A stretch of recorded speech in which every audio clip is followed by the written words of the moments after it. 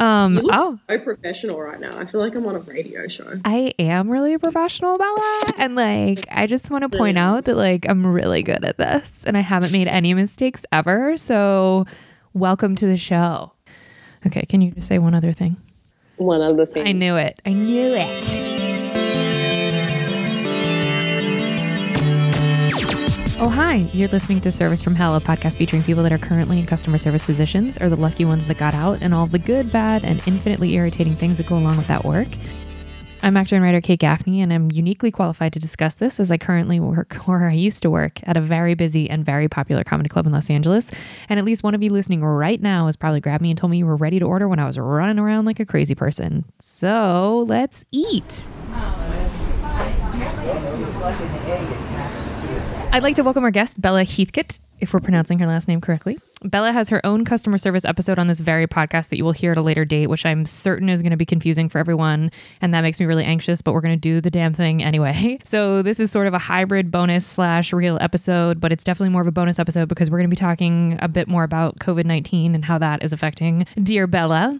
That said, her bio and intro are on her official episode, and they're going to be far more gracious and revealing than this one's going to be because she has a laundry list of credits. But the biggest and most relevant detail currently is that Bella is an amazing actor hailing from Melbourne, Australia, and she is currently calling us via FaceTime from that location because her industry has been shut down due to the COVID-19 crisis. In fact, her current production that she was actually on a television show has been shut down since March. You're going to hear, like I said, her intro in the official episode, but it does bear repeating because I think this is my favorite thing that I learned about her before we did our last episode. Bella repeatedly kissed Johnny Depp in exchange for money because she was his romantic interest in Tim Burton's beautiful film Dark Shadows. I just want to be able to say that over and over. Okay. So I better know Bella from the tiny world that is Hollywood, and she's now stuck being my friend, poor thing. So that's our reality. And so Bella, we miss you here in the States. Where exactly are you now, and how has quarantine been for you? I am in Phillip Island, Victoria, which is south of Melbourne, almost 2 hours south of Melbourne. And how has quarantine been for me? I mean, I have so much anxiety about being on this podcast. Oh, and I hate that. Answering that question because, you know, we're pretty lucky in Australia, and it's not because, you know, I've had a lot of friends ask me why, and I also I feel like I want to preface this entire podcast by saying the opinions expressed here are strictly those of the person who gave them. Take what you like and leave the rest. Okay. Take what you like and leave the rest. Because, you know, I am not an expert. I do not claim to know anything. But, you know, we are very fortunate in Australia in that we are an island nation at the end of the earth. So in terms of minimising the damage of COVID, it's easier to do than other countries. You know, if you come in, you've got a quarantine for 2 weeks, and we can, you know, basically our border is the ocean. So, yeah, it was easier for us to contain it. You know, we also are lucky that our Prime Minister, you know, listened to scientists, and, you know, we had a lot of testing and those things were really good. But essentially we're just really fortunate because the thing that I used to resent as a child, which was we're so far away from everyone else, is now the thing that's turned out to be a blessing. I realised I don't even think I answered your question, which is like how I've been in this. That's okay. Pretty lucky. You know, I felt pretty lucky and grateful and kind of riddled with guilt. That's honest. That pretty much sums it up. Okay, that's honest. You know, I'm certain that the anxiety stuff we'll get into in a little bit if you want to talk about that. But so I think that it's important to distinguish that, you know, you at no point in any of my conversations with you have in any way expressed that you are not eternally grateful for the fact that you have a place that you can go and be safe, and that you recognize that that is different for a lot of people. So I don't think that you're coming across at all as like, well, guys, it's fine. Because I think it's also important to remember that, you know, a lot of us are very blessed in this situation, that we haven't had to deal with it necessarily directly, or we haven't caught it ourselves. And also that we have a roof over our head and, you know, electricity and access to food and water. And so I think that also doesn't minimize that there is an anxiety that comes with this, regardless of, you know, the fortunate circumstances that we do share. I do think that there is still a mental health struggle for everyone. So that aside, now we're going to ask questions. Great. Okay, so how are you able to tell us the sort of process that got you to Australia? Because the last I spoke with you, you were in Canada shooting, and I don't know if how much you're allowed to talk about that, but sort of what was the process of getting you back to Australia during this time? Totally. I'm bringing up my phone to look at a calendar, not just deciding to send a text message in the middle of this. I'm very boring, and that's fine. I don't take it personally. So, okay, Friday the 13th of March, I was in Vancouver. That's when, for us, we were told production was shutting down. We were about to start shooting this project called Pieces of Her for Netflix on Monday the 16th. That was going to be our first shoot day. And it was really strange because we're in pre-production, and I feel like I had multiple daily conversations with producers as the crisis was unfolding. Like, so how are you guys managing this? And, what's the deal? Are we still going ahead? And they were like, yeah, things are going ahead. We're going to have more hand washing stations, I think was something that was mentioned. They were going to have more medics. And then, things started shutting down. Obviously, things changed daily. And so Friday, we were told we were going to go on a 2-week hiatus. In the week of March 9th, I was talking to producers about, whether we were still going ahead, and they were saying, yep, things are going to go ahead as planned, but we're going to have more medics on set and more hand washing stations. That was the plan at that time. And then, things changed daily, and Friday the 13th was when everything shut down. God, that's so disturbing. Isn't that weird? The 13th, the world shut down.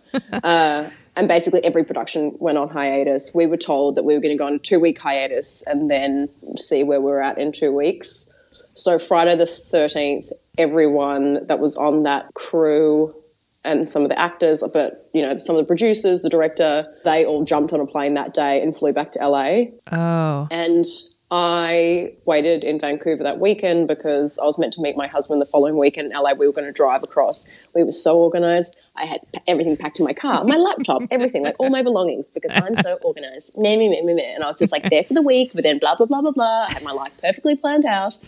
And then, so I was like, look, I'll just hang around this weekend, see how this is going to unfold. And then Monday, the 16th, Trudeau made an announcement, that they were going to start restricting travel. And it was that day that I spoke to the producers, and it was clear that no one was going to be starting anything anytime soon. And God bless them, they were like, okay, you're totally okay to fly to Australia. So because I knew that my husband wasn't going to be able to come into America or Canada, I was like, I've got to get to him. And I think at that point, it was very early on, there was a lot of fear and anxiety, and no one really knew how this was going to unfold. So I jumped on a plane that night and flew directly to Melbourne, and then came in and self-isolated in our house for 2 weeks.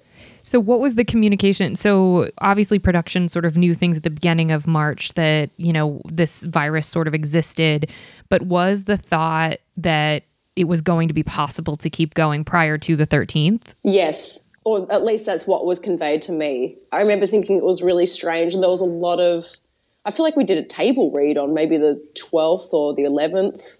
It was the 11th. Yeah, it was still kind of acting as if, I suppose. Or, it was just they were waiting for more information. And then it was that Friday that they chose to shut down. But I don't think it was a government regulation at that point. I think they were just reading the tea leaves, and every production across the board, I think, shut down on that day.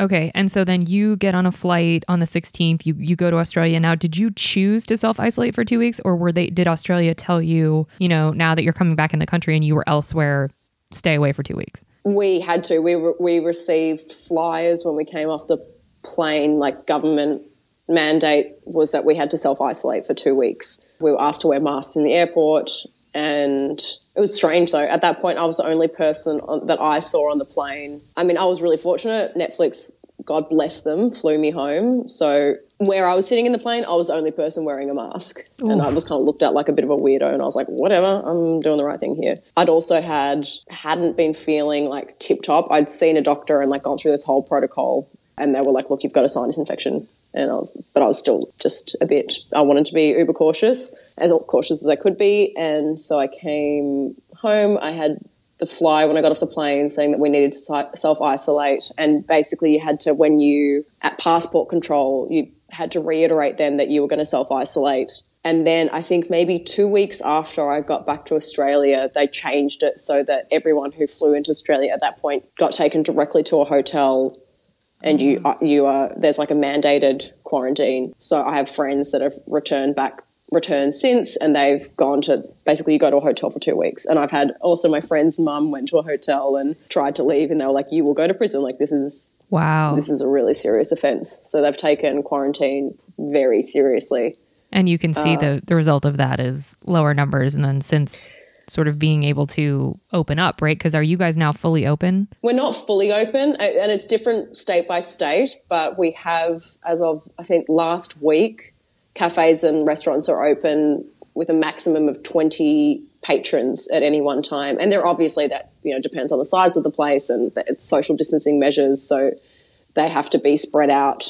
There has to be 1.5 meters between each patron. And to go into a cafe or restaurant, you have to give them your name and number so that if anything, if anyone were to contract COVID, they can contact everyone and tell everyone to isolate or tell everyone to get tested. Wow. So aside from that, I'm not sure. I mean, I think schools are open again. What else is open? I mean, I think you can go to like a hair salon again.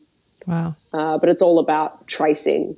And there's like an app here, a COVID safe app that people are encouraged to get, that basically tells you if you've been in contact with anyone who's had COVID. Oh, that's brilliant. Based on like GPS mapping or whatever, which is really annoying that I can't get the app. Oh, yeah, because your phone is based in the States? Because I've got a flipping American app store account that I started when I moved to America, and I don't know why. They won't let me get the app. What if I were American? I've talked about this a lot, obviously to you, outside of this podcast. My dad is very concerned that I can't get the COVID Safe app, so I'm just doing the best I can. There you are. So you guys are basically, so do you have to have a mask in public? Like, is that something that they're mandating, or is it recommended, or not even? No.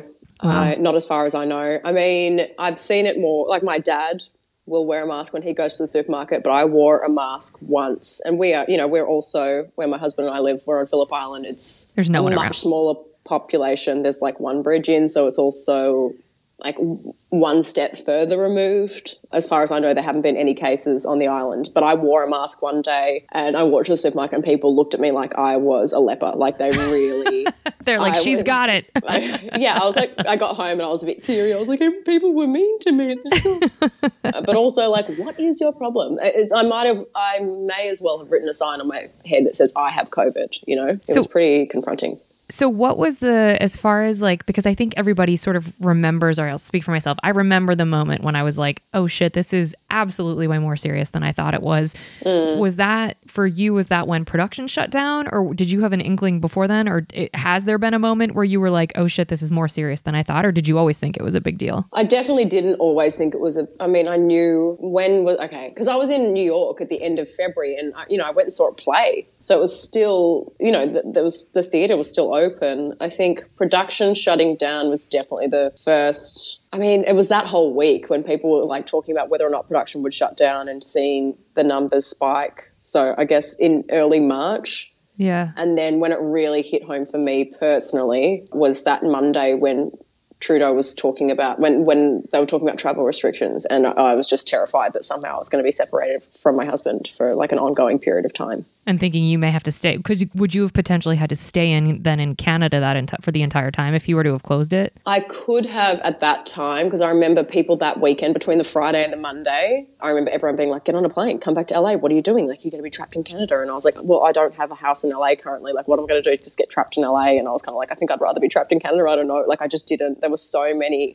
what ifs and unknowns. Hypothetical what ifs, yeah. Mm-hmm. So, Richard and I spoke about it, that I felt I was in a better position if I'd had to be stuck somewhere to be in Canada. Yeah. And just try and hope that somehow we could be reunited. But, yeah, it was dicey because we're both Australian. So what did, so now we're in June. So did production, had they said, okay, you know what, guys, we're we're wrapped until the end of March, see you guys April 1st, or what was the communication as far as the length of time, or was there? I think after that 2-week period, there was discussion about the hypothetical start date. Mm-hmm. And they said late summer, but so even then time, no, even then. And I think at that time they thought, I don't know, I feel like I'm making up thoughts in their head. I don't know. But at that time, what was told to me by my agents was late summer, but it was posited as if that was what's the word I'm looking for? What is the word I'm looking for? A conservative estimate. But okay. Like, we're just going to say something on the later side, and then we're kind of going to be safe in terms of like starting, because then that was also a thing, like what do you start up again, and then to go back into pre-production and then shut down again. I can't imagine the costs incurred and all that. So I think I was always told late summer, but I'm yet to get a specific start date, but they've been incredible. Like Netflix have been incredible in terms of communicating with us like as best they can, just like even if it's saying we have no more information at this time, but just we're here. It makes you feel safe. And the producers have been amazing. The director's been in like constant contact, not constant contact, but appropriate contact. Really, yeah. I felt as far as this situation, like, I don't know how you could have handled it better, but it's kind of like typically most of the conversations are like, we'll know more soon, or we'll be in touch soon, or, hope you're safe, hope your family's safe, we'll be in touch soon. So do you, as of today, which is the 8th where you are, the 7th where I am, do you have an idea of when they're going to turn the lights back on? Because at least for California, Newsom announced that everything's going, or at least production can be going back on starting June 12th, which I think is personally insane. My mind. It's insane. I don't see how that's possible. It's insane. My husband reads the Danish news because, I don't know, he speaks Danish and he likes to keep his Danish fresh, and so he reads the Danish news, and there was an article in the Danish news about, I know, wanker. There was an article in the Danish newspaper about that, they're opening, Hollywood's reopening June 12th, and he was like, that's insane. Like, what do the Danes know? So he went to LA Times, and sure enough, same article. So, but look, they've actually started shooting things here, and they started shooting things here early April. I know, I actually sent this article to my director. They started Neighbours again. Oh, they did? It was like the first show I did. You were on that show. And I love that. They had an kind of incredible system to start back up. There was an article in the New York Times about it, actually, about how they basically grouped actors into like, okay, so these two people are in scenes together and you're not allowed to associate with anyone else on set. They kind of cordon off all the different acting groups, and they just basically try and minimize contact between crew and actors. And they were doing like temperature testing and COVID testing at the start. So everyone gets a temperature taken when they go onto set, and they basically just like made these really small self-contained groups so that if the worst happened as someone were to get sick, they just remove that group and keep going. Wow, that's brilliant, actually. So that's how I think they were one of the first productions to go back. And then someone else told me Children of the Corn are doing something in Australia, or something's going on there. So there has been shooting here, and I think those articles that Richard read, there was shooting happening now in Iceland and like some other place. So, but yeah, LA is getting back up and running. And then I know BC have had a fairly, they responded to COVID well in terms of, they managed to minimize contraction and infection. Yeah. Well, and I read South Korea and Iceland are two countries where there are South Korea. Yeah. Tiny American productions, I guess, are there now, but they were somehow able to keep the documentary film market kind of going by all sorts of innovative ways that, I guess, because it was just someone speaking directly to a camera, that it was, you could minimize crew. But so are you looking forward to potentially like being able to get back on set before the end of the year, or are you nervous to get back on? It's so funny. It feels, I feel like, my husband and I were talking about it. I feel like I'm going to get an email like in the next 2 weeks being like, okay, great news, things back up and running. You'll be flying out on such and such a date. But even that feels right now so far away. Like my concept of time, like before when you said June, I was like, okay, no, it's not June. And I was like, oh no, it's June. It's June. So, and when they said August at the start, like late summer, maybe August, I remember thinking, what? Like that's years away. And that was back in March, and now August is just around the corner. So am I looking forward to getting back to work? Yes, but I feel like just as I had it was kind of like this grieving process when we all went into COVID and quarantining and everything else surrounding that. And then there's this kind of anxiety that I've experienced coming out of it. Yes. Like socializing, when it was like, okay, you can hang out with two other people, and then they expanded that, and then this many people can gather outside, and then seeing people in cafes, it's like a whole new learning to walk again or something. And so I imagine being on set, I struggle having a conversation. Like I had to do an interview for something recently, and I remember saying to the journalist at one point, like, I'm sorry, my brain feels like scrambled eggs. Like just talking feels weird again. So... Well, because we're nervous, excited. Well, that's a good thing. You're nervous, excited. Good. And I think because we've gotten used to like how we're doing this right now, there's a screen in between us, and that sort of the veneer that we've all gotten used to that felt so assaulting and confronting when it first happened. And now it's like, oh no, this is how we do it though. We spend a lot of time at home and we're in front of the computer or the TV most of the day. And I agree with you that I think it's going to be weird.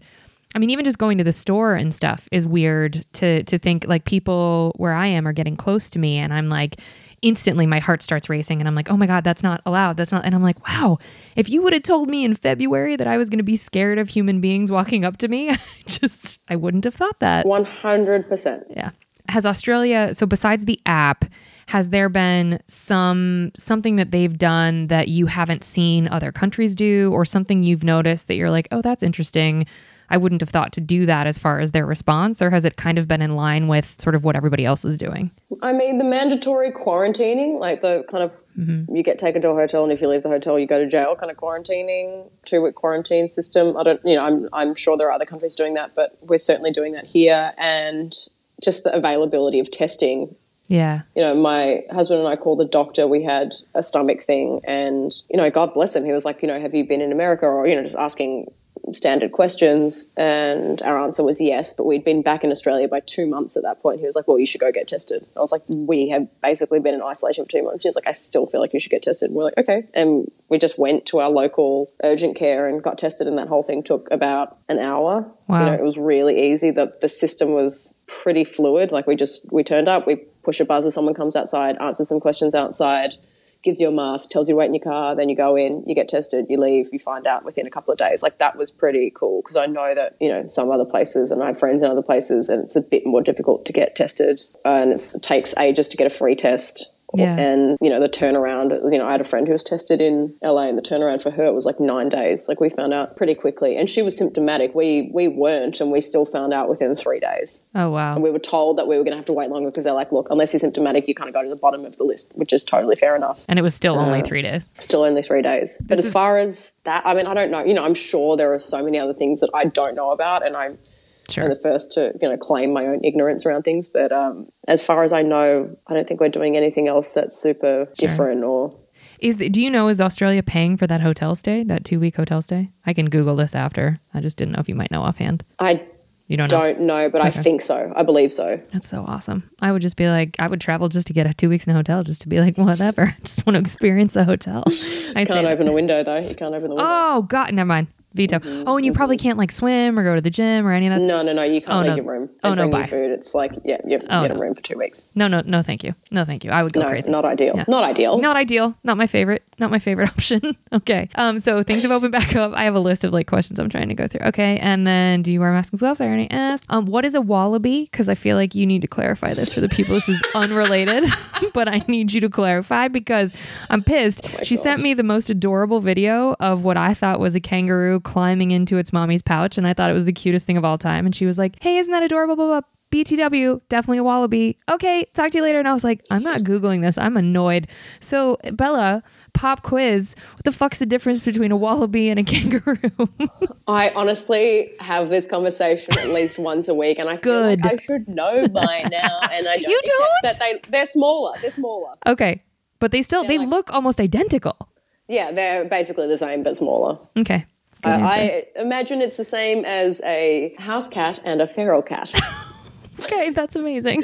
Just size. No, I really feel like there's probably some like other subtle difference I don't know about. But if you look at a wallaby and a kangaroo, kangaroos are huge. Are they? I've never seen one in person. Yeah, they're big. Oh, okay. That's cool. We eat them.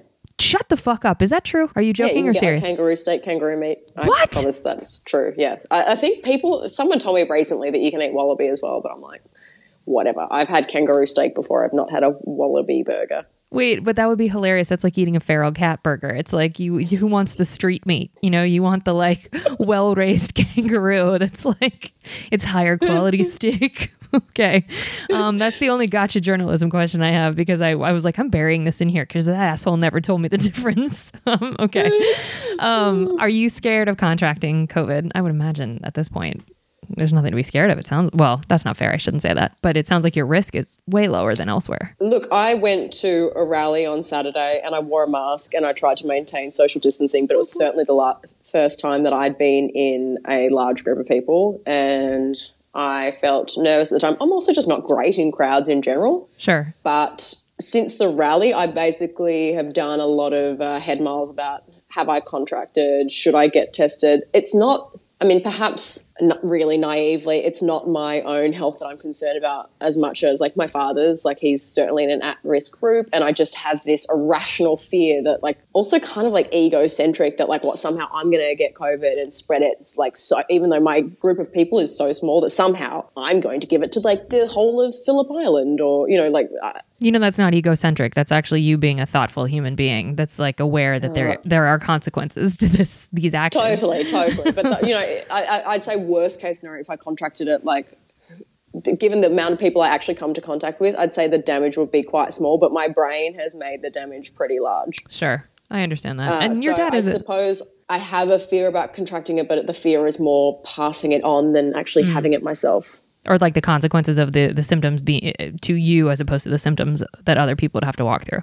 I get that. Yes. That's because you're thoughtful. I was worried too, but I talked to, there's actually the Dr. Mayer episode that everyone can listen to on this podcast. Can I listen to it now? It's not out yet. It's coming out next week. So not this Monday, but next Monday. And he talks about that if you have a mask on, he said, essentially the opportunity for you to contract it if you are washing your hands and not touching your face whilst in public. He was like, I can't say 0%, but he's like, it's essentially that. And he said, if you and everyone else around you also wears masks and wash their hands, he said he goes, again, I can't say 0, but he was like, that's even less of a chance that you can get it. So I did the same thing when I was around a group for the same reason. And I was like, oh crap, like we're all super close and we're yelling and we're like, there's an exchange of air and I had a mask on, but I thought the same thing. So I understand that, but just know that from Dr. Mayer, that is a fear that you can potentially put aside for your activities. Is good. I mean, also the incredible thing about the Black Lives Matter rallies in Australia was that they were all handing out, the organisers were handing out these little like Snap Lock bags that had masks and hand sanitizer. I'm going to cry. Stop. And also like telling people how to, which this is I'm so OCD that like people wearing masks, and I'm like, I didn't say it, but I really wanted to be like, if you pinch the bridge of the nose, like that's how you seal the mask. How it's kind of loose there, you can actually pinch. Yeah, that's how you. Just don't say it, Bella. Like, just don't say it. Everyone's wearing masks. You're outside. Like, just stay in your own lane. But at least they tell them how to wear one. At least they weren't wearing the masks under their nose, because I'm seeing that consistently. There were a couple of those. There were a couple of those as well. That makes me crazy. Okay, so you mentioned grieving, and we're doing really well with this comedy podcast. I'm a great host, but because of the the unpacking of those emotions. Are you concerned, because you had said, it did feel a little weird to be in space with people and stuff. Are you concerned with this new sort of chapter we're walking into? And I don't mean sociopolitically. I mean just the actual physical, epidemiology of what it looks like to be a human in the world, in a safe world without a virus going forward, or now with this virus. It's a very Thank God we're not talking about the socio-political thing, because I was like, ooh. Yeah, I know. I'm not. This is not a gotcha experience, even though, the Wallaby question was pretty shitty, but. Oh man, I'm going to get up and then I'm going to listen to the doctor's episode. And I'm going to be like, thanks, Kate. Thanks for putting me on before the doctor, because now I don't know anything about anything. Mask, what?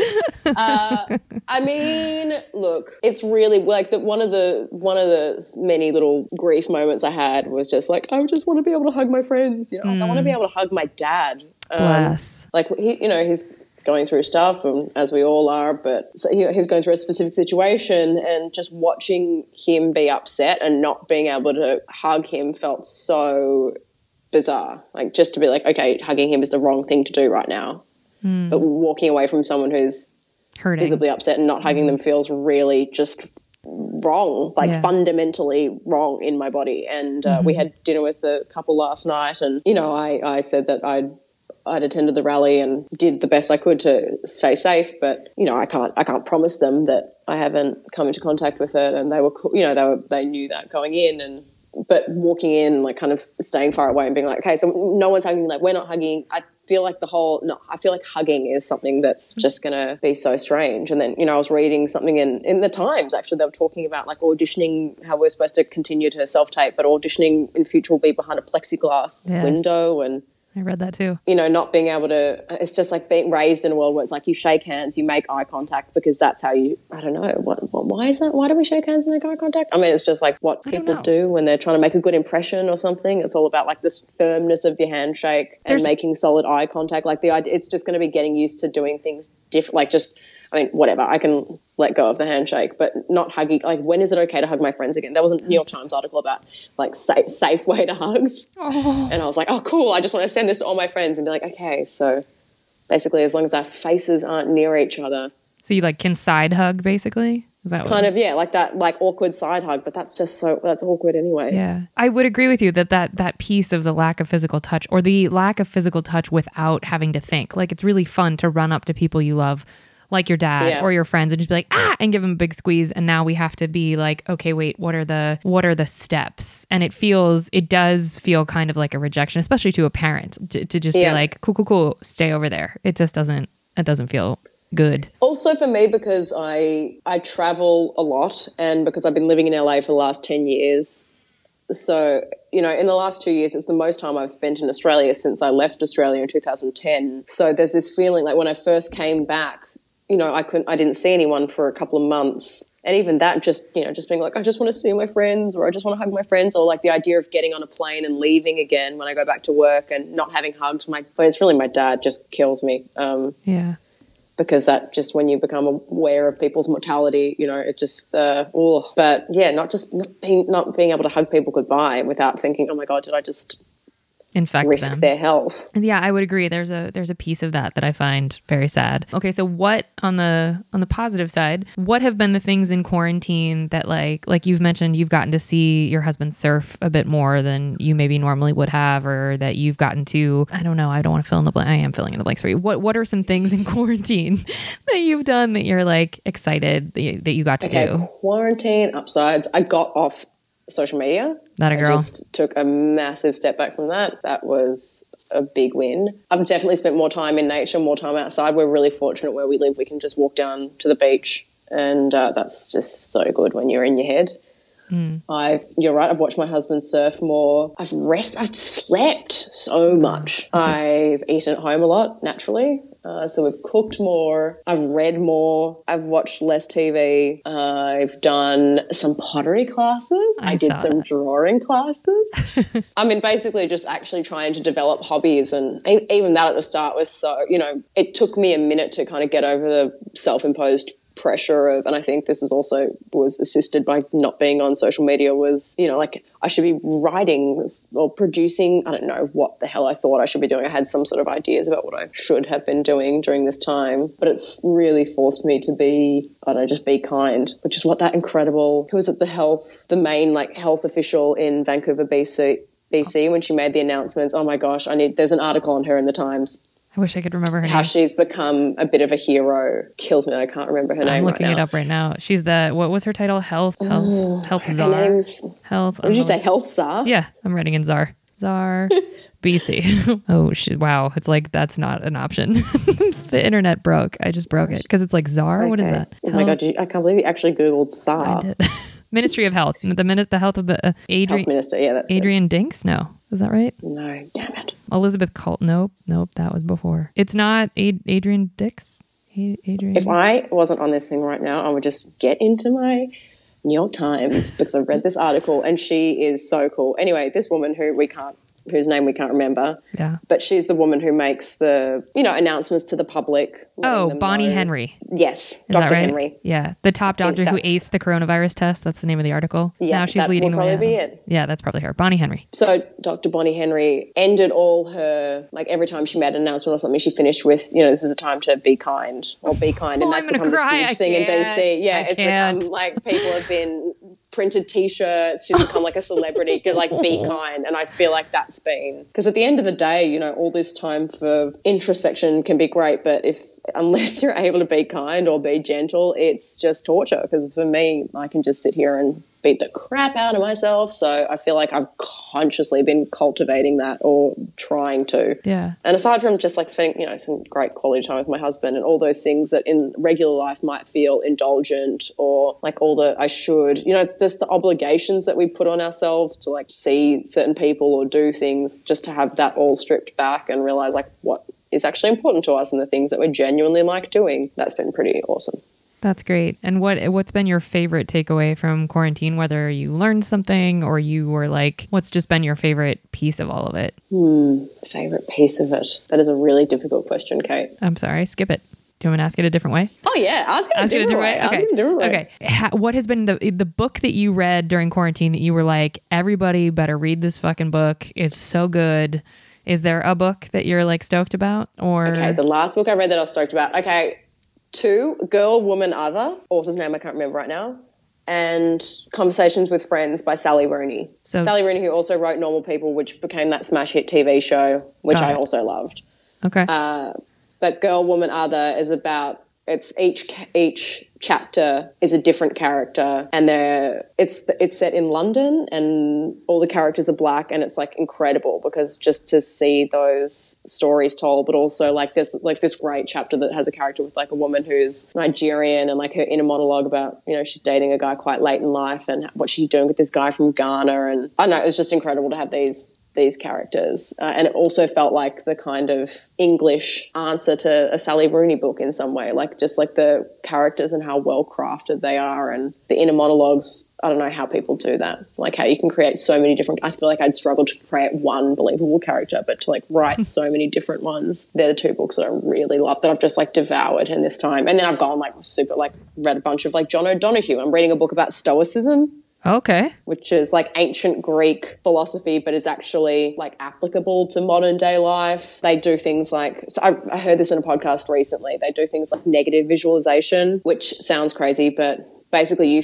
picture something like, for example, if you have a child, you picture like for a small period each day, you don't dwell on it, but you imagine that child not being in your life. Like you imagine losing them. The theory being that when you see that child, you're going to be so grateful to have them that you're not going to take them for granted and be like, oh God, I'll play with you later, or like you just really give me the shits right now. But wow. But you can apply that to like the roof over your head or your partner or whatever. So it's that you don't, it's to avoid hedonic adaptation. So you don't just get used to this thing and kind of take it for granted. And like things like that I thought were, so I'm reading that book at the moment. That's super profound. And what an effective tool for what is potentially, you know, the last, in theory, this could be the last like month, could be the last few weeks of this, you know, barring not having to go back in it or barring things truly being fully up and running and people going back to school.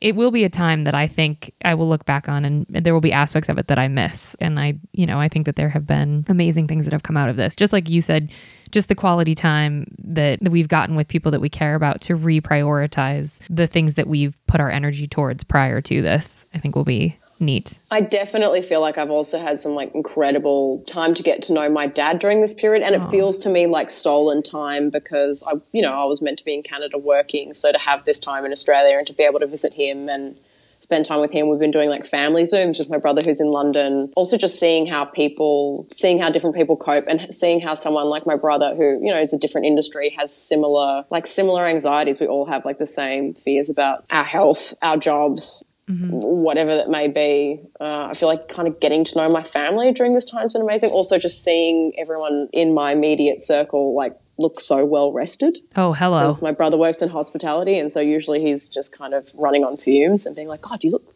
really well. Yeah, I've noticed that as well. Yeah, and having a bit more patience as a result of how much rest some people are getting. Well, is there anything like a piece, I don't know if you would have advice because this might be over soon, but is there anything that you're like, you know what, I learned this about myself or I learned this about society, or I'm really excited for going back into the world with this information? I just keep thinking of Dr. Bonnie Henry's words, be kind, you know, just that idea that, I don't know, we're all doing it differently, we're all coping differently. I remember reading an article early on, I think it was in the Harvard Business Review about, and the title, I sent it to you. I know what you're talking about. The discomfort that you're feeling is grief. And just talking about people's different experiences, like the idea that you could be really upset with your teen because they're acting like it's the end of the world, but for them, it is. This is the biggest thing that's ever happened, you know? and just to have compassion for different people's responses. You know, it's easy to say there have been horrific things that have come out of this, but I think to shame someone when they're in their particular brand of grief, which may be your teen who feels like, you know, they didn't get to go to the prom or whatever that could be. I think if we can just be more kind of compassionate and kind to one another. I agree with that. Oh God, if that could be the takeaway, that would be awesome.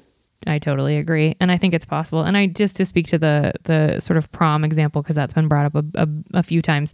I agree, because at the time in your life when that happens, it is the biggest thing. And it is the thing you care about. And like I just did a Zoom preschool graduation. What up, Rob? For my friend's child, whose name is Taya. Happy graduation, Taya, from preschool. Because she said, you know, she asked her parents, she was like, well, I'm graduating from preschool. Like, what are we doing? And they said, oh, you know, sorry, like your preschool's shut down and it's been shut down about.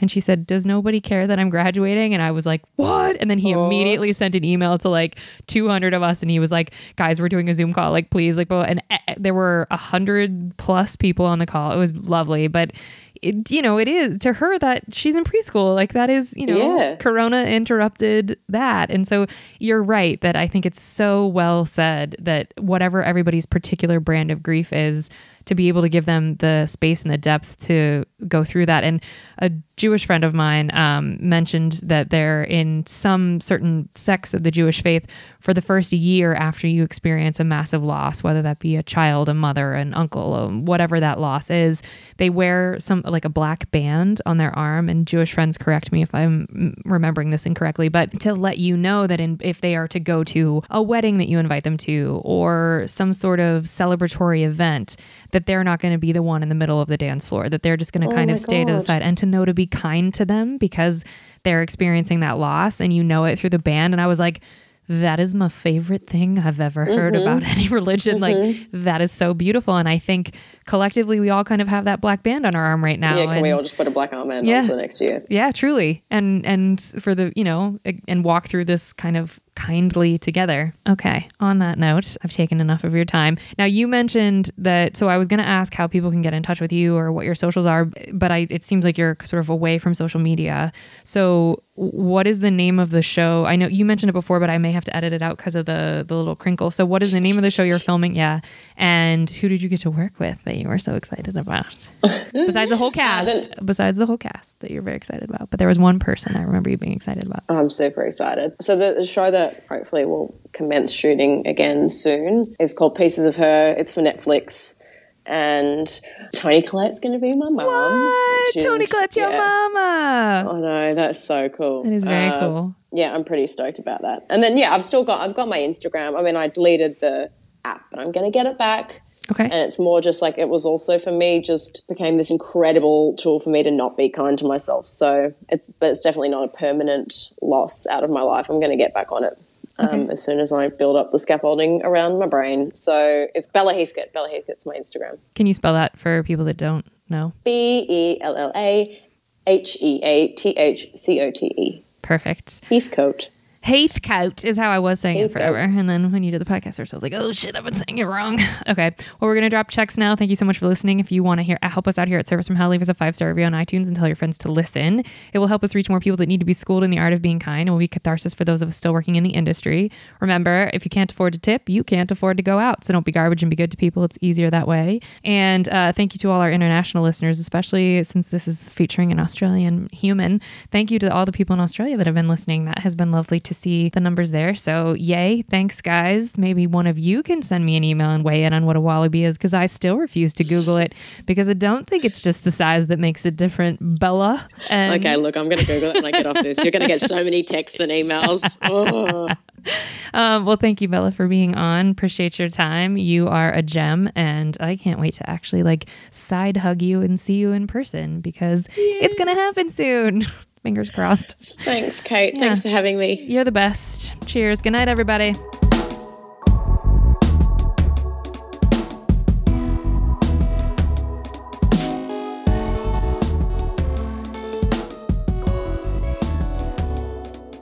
Sorry. I think I don't want you to freeze. I'm sorry. I'm not going to freeze. I promise. If I start shivering or turning blue, just keep going. Power through. I'm a professional. Okay.